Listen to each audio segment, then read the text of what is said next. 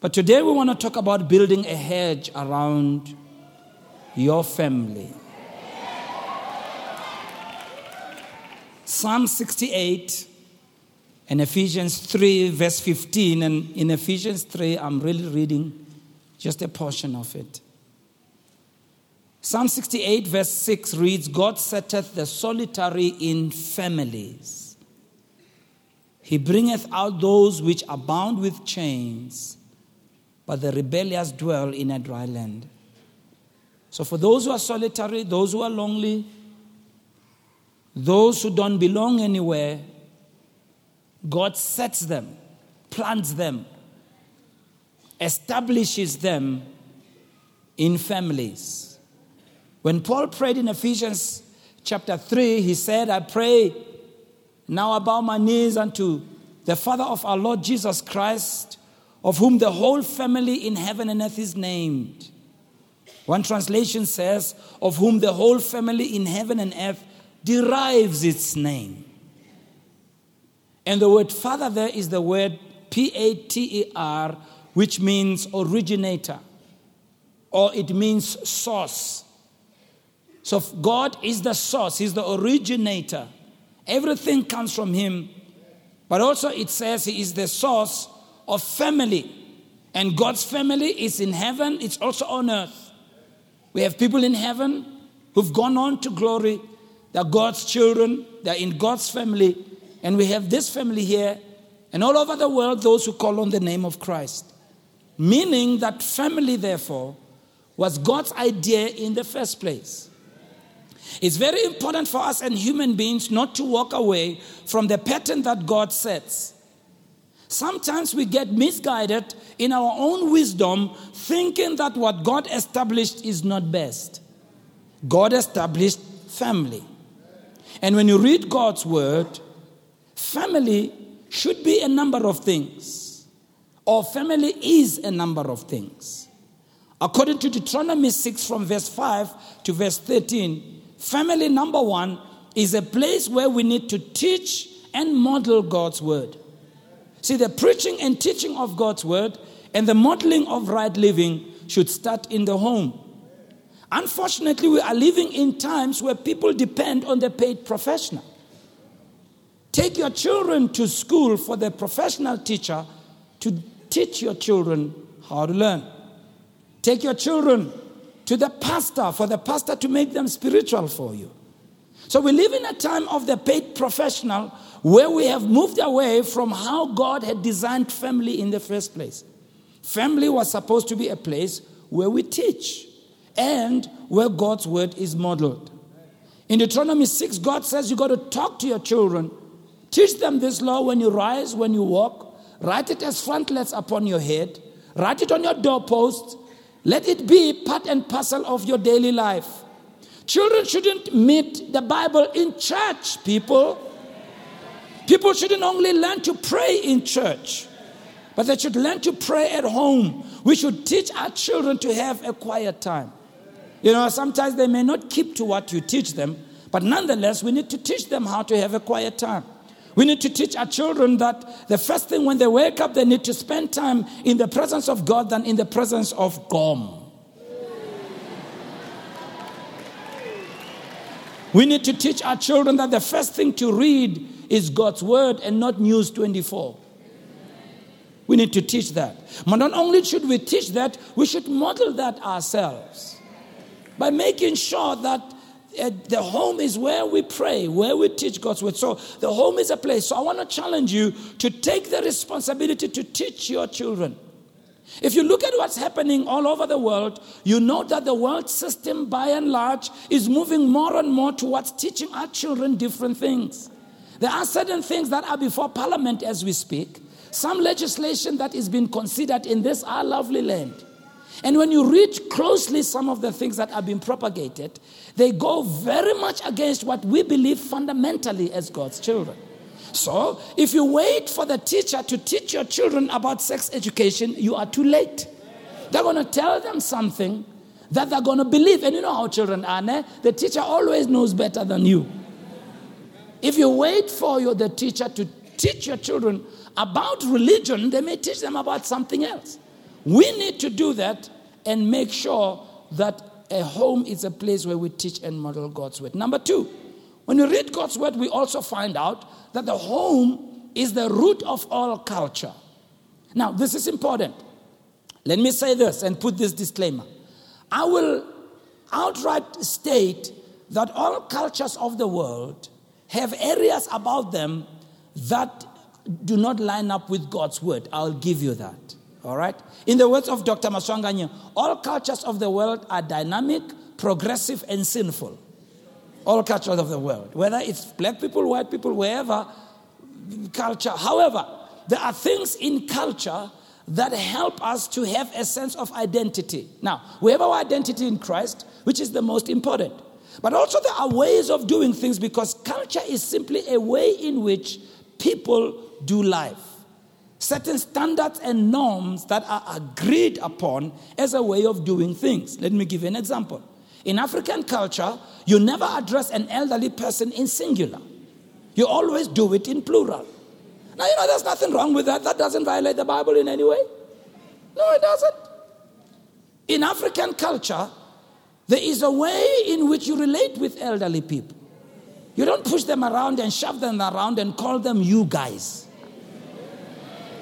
Some of you Model Cs and Born Frees. Don't do that.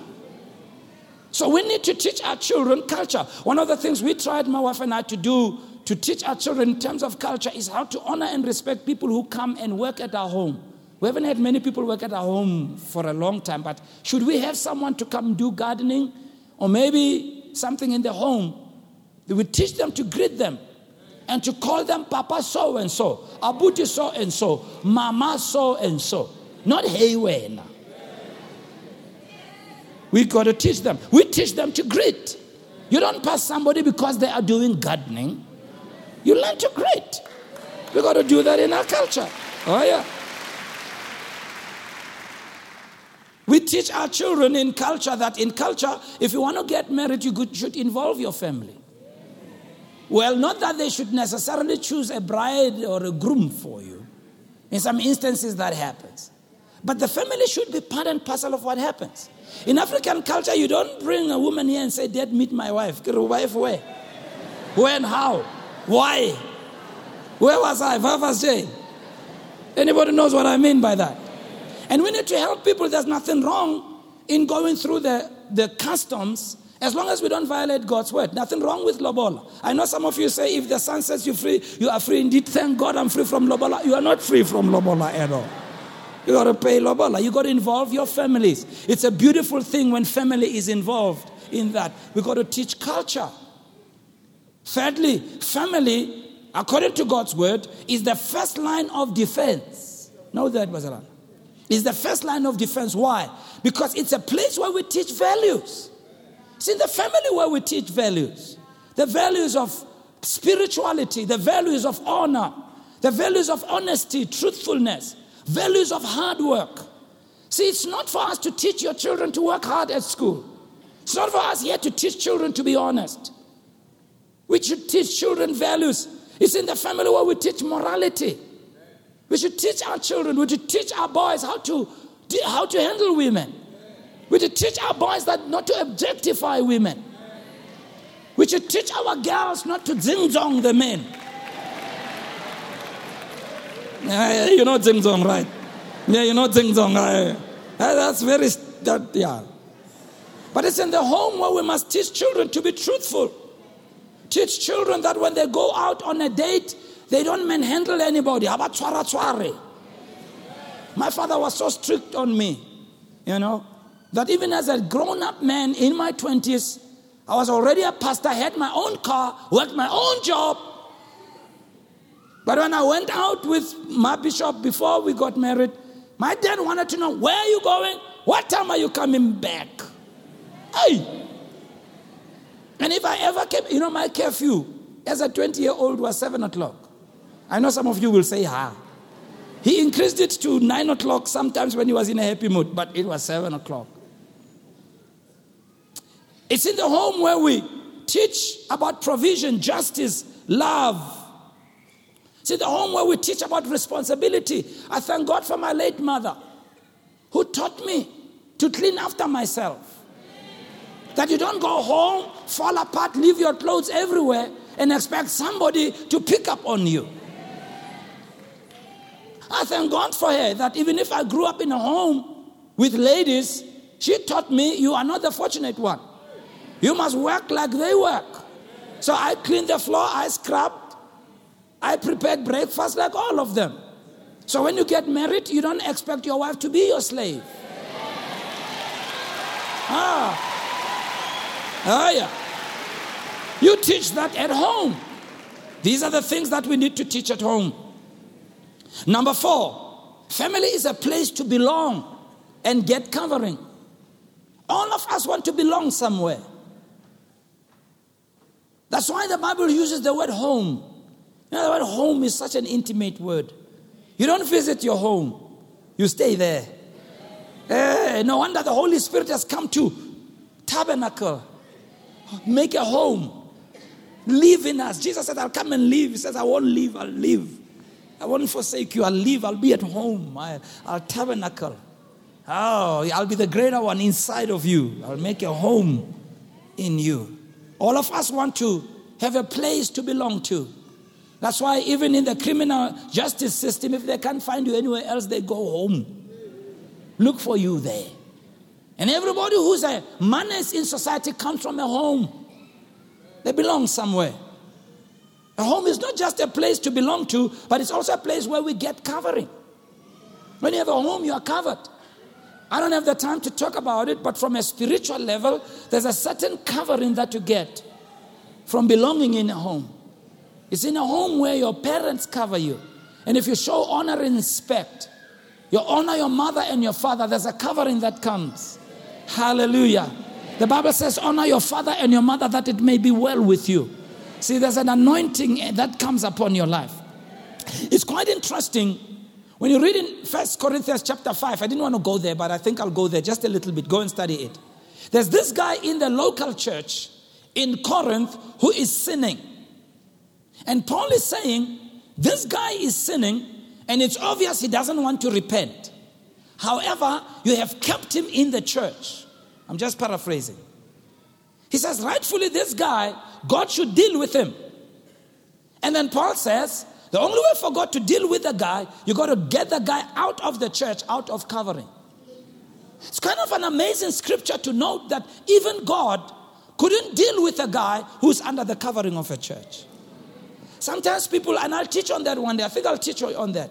I found out that there's a covering that comes on us when we come under authority. Many levels of authority. You have the authority of a home, we have a civil authority, then you have spiritual authority in the church. People don't understand how covered they are when they are under a ministry and they are committed to a church. Instead of being a church hopper, instead of being someone who doesn't belong anywhere, you're always all over the show. You got to belong to a church, and when you belong to a church, you come under spiritual covering. I'll talk to you about that one day. But a home is a place to belong and a place to get covering from. However, having said all that, Satan is out to destroy families. He's really trying to redefine what family is, to even make people understand that they don't need family. For that reason, we need to jealously guard our families and jealously protect our families by constantly doing certain things. And I'll show you those things. And when we do these things, it will give God a platform to protect our families. I don't know if there's any best example than this godly man called Job. He had lots of problems, but at least on this one thing, this guy did very well. So if you can turn with me to Job chapter 1, I'm going to read from verse 6, right down to verse 12, and we just want to exegete that a bit and talk about that briefly. Verse 6 says, there was a day when the sons of God came to present themselves before the Lord, and Satan also came with them. The Lord said to Satan, where do you come from? And Satan said, Azula. From roaming about the earth and walking around on it. Then the Lord said, have you considered my servant Job? For there's none like him on the earth. He's a blameless man, an upright man. He fears God and turns away from evil. Now watch verse 9. Then Satan answered the Lord and said, does Job fear God for nothing?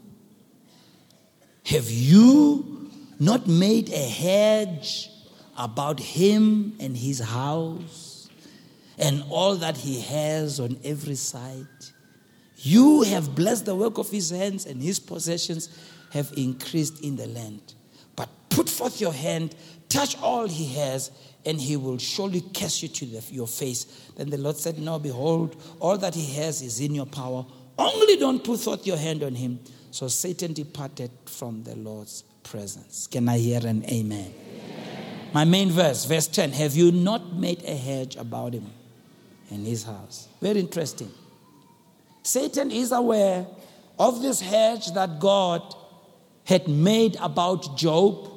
Not only him, but his house and everything that he has possessed. Very interesting. That word hedge literally means to shut in or to entwine.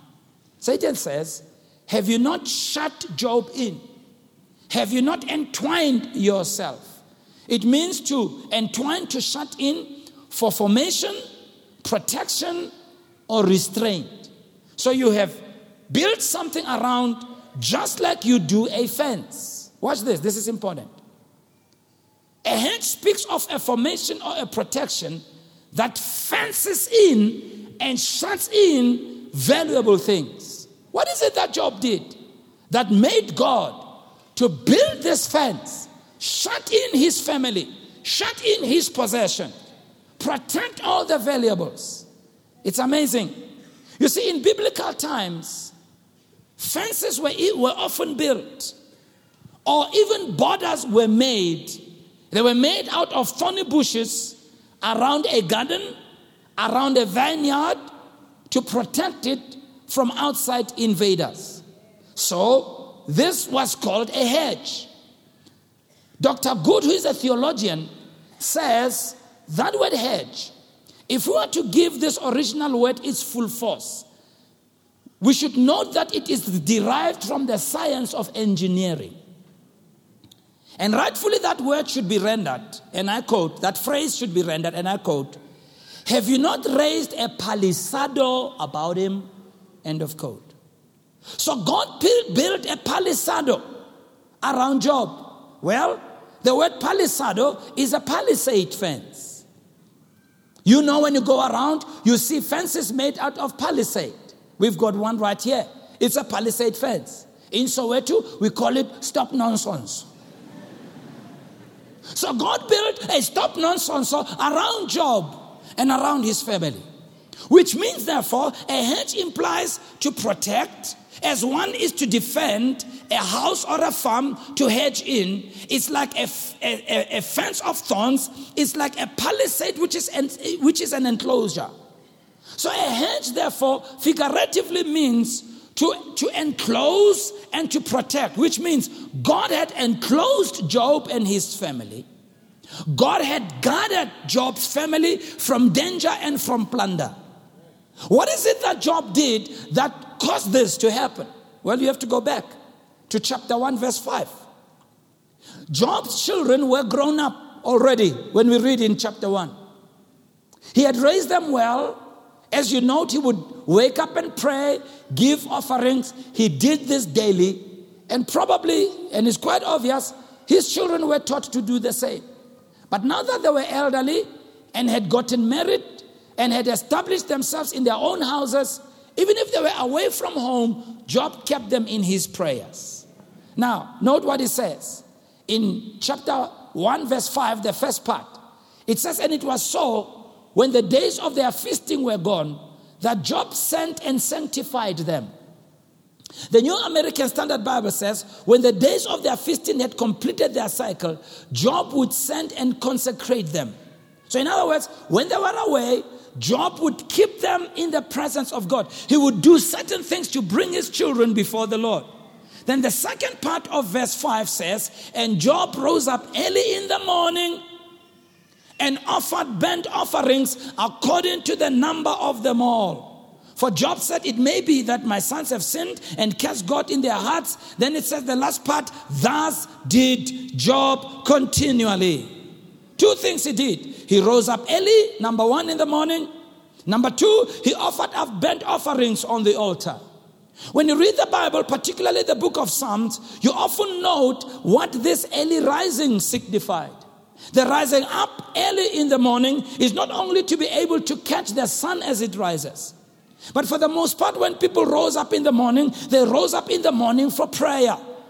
It wasn't only morning, even in the evenings it did happen. Psalms 55 verse 17, it says, evening and morning and at noon will I pray and cry aloud, and he shall hear my voice. That's Psalms 55 verse 17.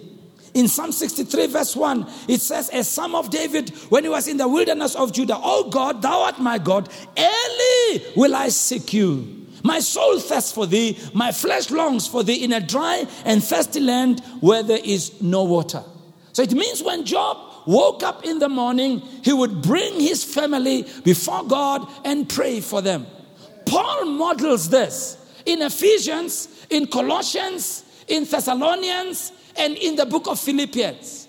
These are churches that had come to the knowledge of Christ, and many of them evidently were still young in the Lord. In the book of Ephesians, Paul says, for every time I think of you, I give thanks for you, making mention of you in my prayers. It says, this is what I pray. I pray that the God of our Lord Jesus Christ, the Father of glory, may give unto you the spirit of wisdom and revelation in the knowledge of you, the eyes of your understanding being enlightened, that you may know what is the hope of your calling, that you may know what is the glory of your inheritance in the saints, that you may know what is the exceeding greatness of your power to us who believe, according to the working of your mighty power, which he demonstrated in Christ when you raised him from the dead and set him at your own right hand in the heavenly places, far above all principalities and powers and might and dominion and every name that is named not only in this world but also in the world that is to come. So Paul took responsibility to pray for these young Christians. The main thing he prayed, that the eyes of their understanding should be enlightened. In chapter 3, he says, ever since I heard you, he says, for this reason, I bow my knees unto the Father of glory, of whom the whole family in heaven and earth is named, that he would grant you, according to his glorious power, to be strengthened with might by his Spirit in your inner man, that Christ may dwell in your heart by faith, that you, being rooted and grounded in love, may be able to comprehend with all the saints what is the length and the breadth and the depth and the height, and to know the love of Christ which passeth all knowledge, that you might be filled with all the fullness of God. Then he ends by saying, and now unto him who is able to do exceeding abundantly above all that you ask or think, according to the power that dwells in you. Why don't you take those prayers and pray them over your family? Every day. Every day. Every day build a palisade. Every day build a stop nonsense. Every day erect that fence so that the enemy and the devil doesn't get into your family. Can I hear a good amen? Every day. Every day. Cover your family in prayer. Marinate them in prayer. Surround them in prayer. Oh, even if they are not doing what they should be doing, even if they may have walked away from you, even if they are far from you, there is no distance in prayer. Call on the name of the Lord on behalf of your family. And so Job came in a time of prayer. Oftentimes we go to God and complain about our families instead of praying for the families. I want to challenge those of you who are heads of homes. You know, the head of the home, whoever is the leader of the home, male or female alike. We know today we even have child-headed homes. Whoever is the head of the home, do what Job did as the head of the home. So God hears it when the head of the home comes before him. Oh, can I hear an amen in the house? Can I hear an amen in the house? Can I hear an amen in the house? God hears it when the head of the home comes before him and brings the family. Make it a habit. Not only did Job pray for them, the Bible says he also offered burnt offerings. This expression is used in scripture of a sacrifice that was wholly consumed on the altar. Such offerings in the days of the patriarch were made by the head of the home. In this instance, the father of the family. The father of the family is supposed to officiate as the priest on behalf of the household. Now I challenge you. as fathers of the families, or you may be a mother who is heading up a family, play the role of the priests. We know that priests offer prayers and offer sacrifices before God. You take that responsibility to be a priest of your home. Note, we see many examples of this in the Old Testament. In Genesis 8:20, it says there, and Noah built an altar unto the Lord, and took of every clean beast and every clean fowl, and offered a burnt offering on the altar. In Genesis 12 verse 7, we see Abram do the same thing. The Lord appeared unto Abram and said, unto your seed will I give this land. It says, and there Abram built an altar unto the Lord who appeared to him. Verse 8, and he removed from thence unto the mountain on the east of Bethel, pitched his tent, having Bethel on the west, and Ai, not high, Ai on the east. And there he built an altar unto the Lord and called on the name of the Lord. Now I know, in the New Testament, as New Testament priests, there is no way we can offer bulls and goats, in case some of you are worried which doctrine I'm bringing this morning. We do know that the function of being a priest and our offerings have transitioned from being the bulls and the goats, but it's other kinds of offerings. In fact, 1 Peter 2:5 says, you also, like living stones, are being built into a spiritual house to be a holy priesthood, offering spiritual sacrifices to God through Jesus Christ.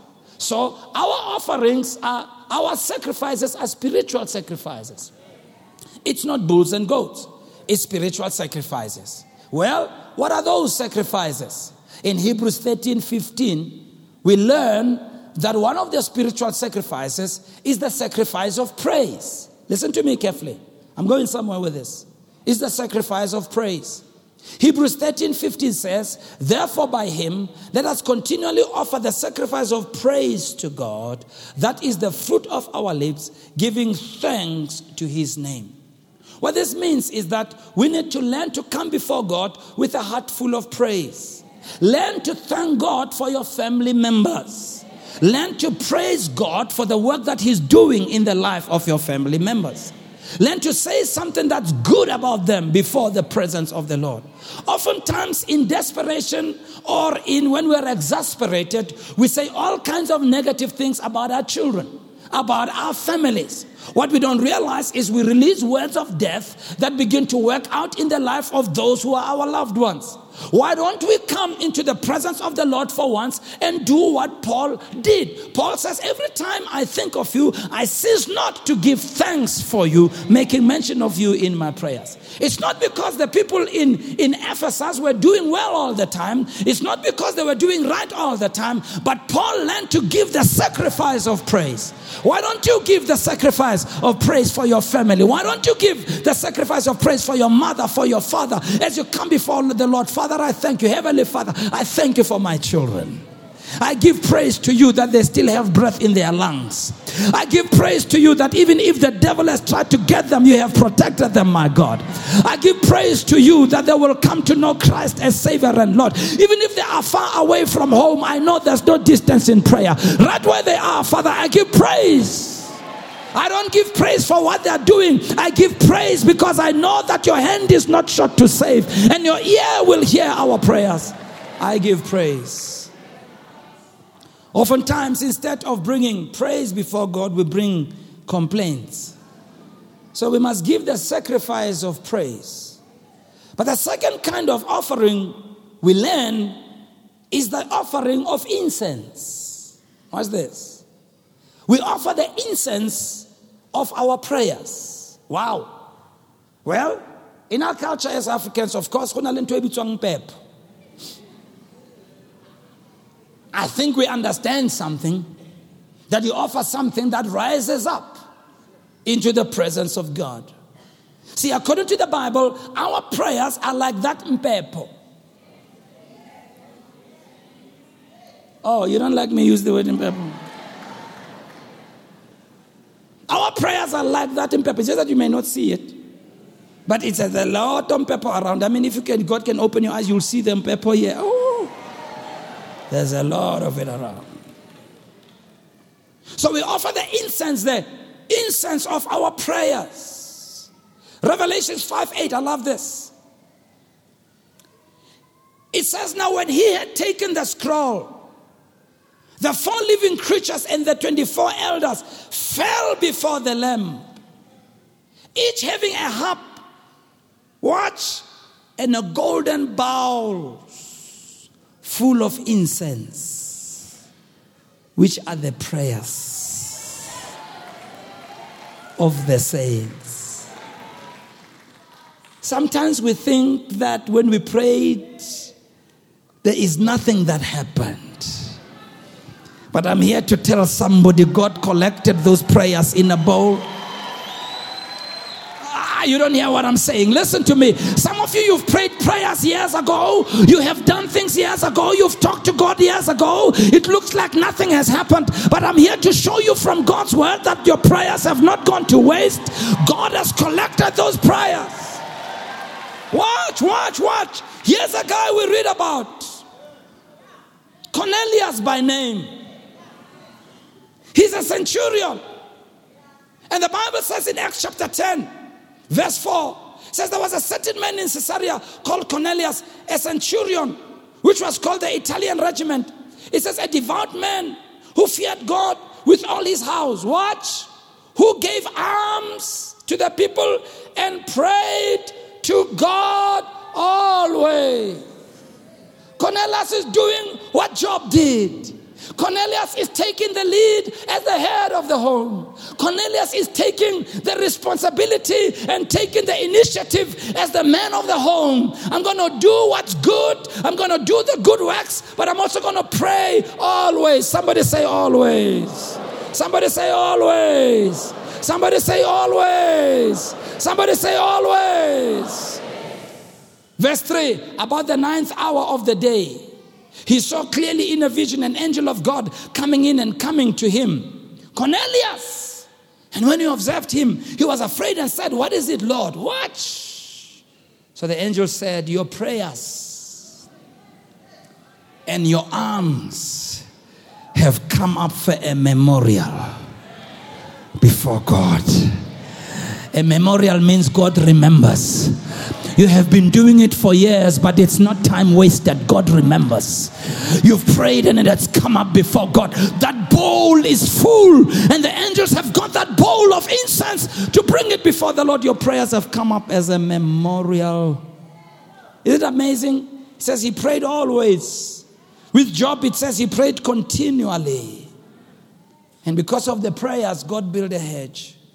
So God is always desiring for someone to take the initiative to pray. Will you be the one? Will you be the one?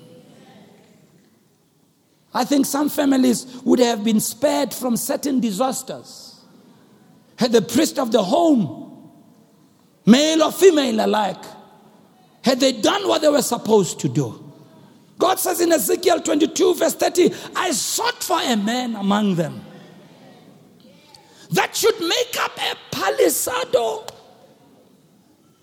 I sought for a man that should make up a hedge and stand in the gap before me for the land, that I should not destroy it, but I found none. And so as I close, may I challenge you today. Take it upon yourself that you're going to build a hedge. You're going to do things that will cause God to build a hedge around your family. How? Continual prayer and giving sacrifices before God. Pray for them all the time. You know, I've come to a point where I've learned certain things about this kind of prayer. Sometimes you can know when your family is in trouble, far from you. You can know. I remember years ago, one day I was praying, and I knew by the Spirit, it was during the day, that my bishop, her life was in danger. And she was traveling somewhere. And so I called her on the day I knew she was going to travel. And she said, no, I'm not traveling. I got delayed. I'll travel the following day. That afternoon, as I prayed, I just knew something's All right. And thank God for the Holy Ghost. Thank God for being filled with the Holy Ghost. Amen. Yeah, even if we know not what to pray, the Spirit himself maketh intercession for us with groanings that cannot be uttered in articulate speech. And he who searches the hearts knows the mind of the Spirit, for the Spirit makes intercession for us. When you have that kind of sense and that kind of burden, please don't dismiss it. I prayed until the burden lifted. The following day, my bishop left, and she was going somewhere. I think it's Drakensberg. Was Drakensberg? I asked her what side, and she passed Kamo East Rand, that side, and she was pulling a trailer, and the axle of the trailer broke, with a trailer loaded with gas cans that are heavy, yeah. And when the axle broke, the trailer started driving the car. She had two guys who were supposed to go and assist, and the car literally rolled with them inside. And when I got a phone call, as I got to the accident scene, I could see it was a bad accident because there was a helicopter that had landed on the road, on the highway, on the freeway rather. So the whole road was blocked. And as I got there, the traffic cop tried to stop me. I said, hey, come inside your car. So they let me through. And as I got there she was. And the greatest concern she had was the one guy who was finally airlifted because he had no feeling from his waist down. Yeah, you know what that means, right? Her injuries were bad, but not as bad as the others, but they were really bad. But the car was a total write-off. That car was total written off. Couldn't. And thankfully that guy, when he went to hospital, stayed there for a few days. Even the other one, there were two of them. The other one was discharged, and the other one who was supposed to not be walking, God came through for the guy. Oh. Watch. God said, I sought for a man. You know what our problem is? When we are spiritually disconnected. When we are in a dead zone spiritually, we can't get the heavenly signal. Unfortunately, we live such busy lives today that people never stop and quieten themselves in the presence of God and take time to pray. You know about your children wherever they are. God will talk to you about it. You will have that impression in your heart because you are the priest of your home. And so sometimes I wonder when we say, I wonder why didn't God such and such. I kind of think God looks over heaven and say, but I tried to talk to you. You were too busy to hear what I'm saying. Make a quality decision from today that you are going to take time in the presence of God to bring your family before God. It says, thus did Job continually. Don't just do it when things are falling apart. Do it when things are good. Do it even in Christmas time. You know, sometimes in December time, because we are in a festive mood, people stop praying. The devil doesn't stop working because it's Christmas time. Do it always. And even when it looks like it's not working, it's been collected. One day is one day. Come on, give the Lord a big hand of praise. Hallelujah. And Father, we thank you for the privilege of being able to bring our families before you. Help us all not to be lethargic. Help us all not to be taken by other agendas. Help us all to note that we are the priests of our homes, and that as we come before you in prayer and in offering sacrifices, you build a palisade. We declare your divine protection upon our homes, upon our families. We speak your divine protection upon our children, upon our girls, upon our boys, upon our parents. We speak your word over their lives in the name of Jesus. We declare that there's no weapon formed against them that will prosper. We release the power of the Holy Spirit that wherever they are, you'll touch them and you'll reach towards them in the name of Jesus.